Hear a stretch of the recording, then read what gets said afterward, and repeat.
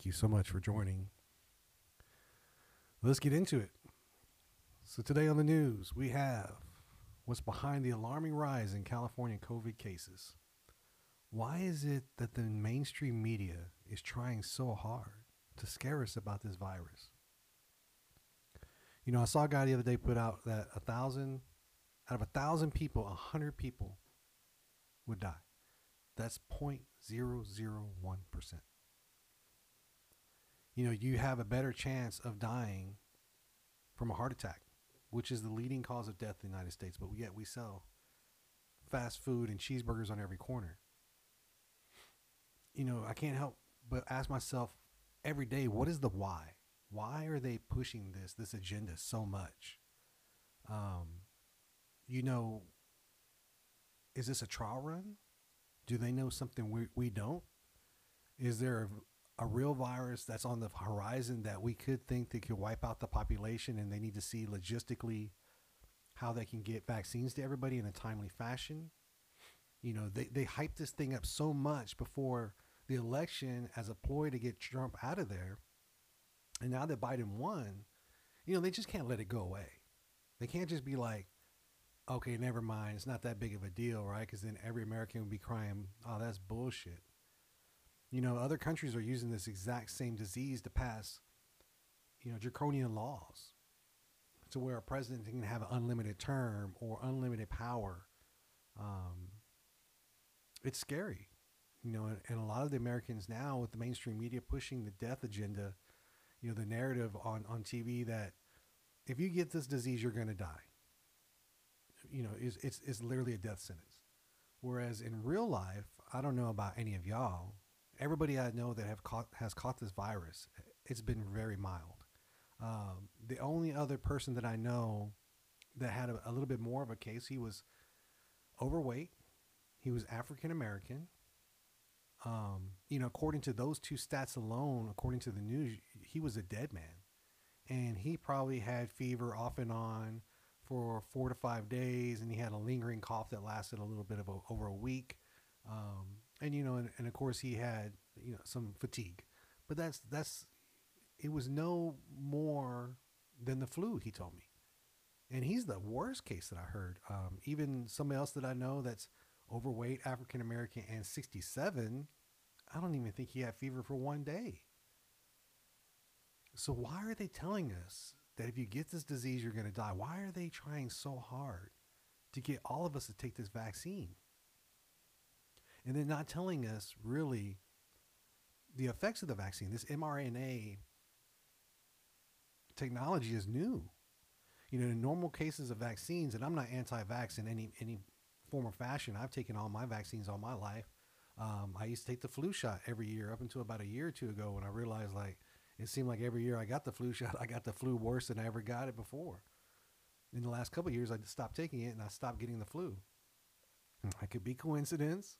But I just don't see a need for it. But in those cases, in those vaccines, they're actually injecting you with a weak form of the virus or an actually dead virus to get your body to react. This technology is new, and what are the long-term ramifications?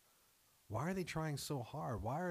You're already starting to hear whispers of CEOs saying that you cannot come back to work at their company until you get this vaccine. That's scary. Are we going to start walking around with barcodes or armbands, stating that you're vaccinated, you can take a flight, or hotels and airlines going to start denying people, a night stay or a flight because you don't have a vaccine? Are they going to force people to do it? I've heard, I've also read some stuff that, somebody proposed maybe you don't get the stimulus check unless you agree to take the vaccine. Why is that? Why are they trying so hard? I don't know why it's so important to them that we all take it. And the crazy thing is they want you, somebody that's already had the virus, to still take the vaccine, which doesn't make any sense because you have the actual antibodies. The vaccine is just trying to trick your body into thinking you might have had it. But if you've already had it, you have the antibodies. As an experiment, we ordered there's a place called GTX Labs online that are selling at-home antigen tests. They also sell some PPP stuff, and I guess they just got approved on December 17th to sell these tests at home. It's relatively inexpensive. I think it was like $60. Got me 5 tests, and literally you prick your finger just like you do with a diabetic blood test. You draw out a little drop of the blood. You set it on the test, and it's like a pregnancy test. And I'd say within about 2 or 3 minutes, even though the test kit says 15 minutes for results, the people that I know that took it, we got results in less than 5 minutes. So we made sure we know somebody personal, a close friend of ours that got the virus, full blown, had the nasal swab, had to quarantine for 2 weeks, yada yada yada. She never got fever for one day, by the way. Now the one thing that she did get that a lot of people that I know that have got it didn't get is she lost her taste of smell for weeks. Whereas other people that I know that actually had fever lost their taste of smell for like a day or two. But she took the antigen test, came up positive, showing that she had antibodies in her system. Me and another person took the antigen test just to see if we've had it in the past and never knew we had it. And both of us came up negative. But we knew with her being positive a few weeks ago and she took it, the antibodies were in her blood. So why are you trying to push people that have already had this virus to take the vaccine? It doesn't make any sense. And then now you're starting to see the narrative, and right now the fear-mongering media is trying to come out and say, hey, look, there's a new strain in France. Now, on the news this morning, they're saying there's a new strain just found in Colorado, a mutated strain. But a lot of times what they're not telling you is when the virus mutates, it becomes less deadly. Now, this is really not a deadly disease in the first place, not more any deadly than the flu.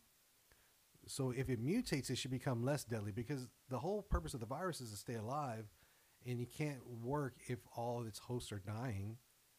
So if it does mutate, it usually, from what I've read and research that I've looked up, is that it becomes less and less deadly each time it mutates. So it's not necessarily a bad thing. Now, of course, the media is not going to say that. They're going to tell you, hey, look, this thing is mutated. It's even more dangerous. So, but it was funny when they first started coming out with hey, there's a mutated virus in France or UK. Moderna, I think, came out the next day, was like, oh yeah. Our vaccine works for the mutated versions as well. What? How do you know that? If this virus didn't just show up now, how did you know? How do you know your vaccine automatically is going to handle that? It just doesn't make a whole lot of sense. I mean, we literally gave power to all these state governments now to tell us when and where we can do business, congregate. And I think the court's overturning a lot of these decisions now. I saw a report the other day about a court overturning in San Diego. I think it was about restaurants that he didn't have the power to shut them down like that. Another case just came up that saying that no, you can't stop people from gathering in a church. I mean, that's in our Constitution, right? I mean, there's a reason why we left England to find a new country.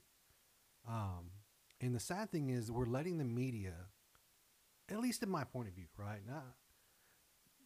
We're letting the media scare us into giving up our civil liberties, which is so dangerous.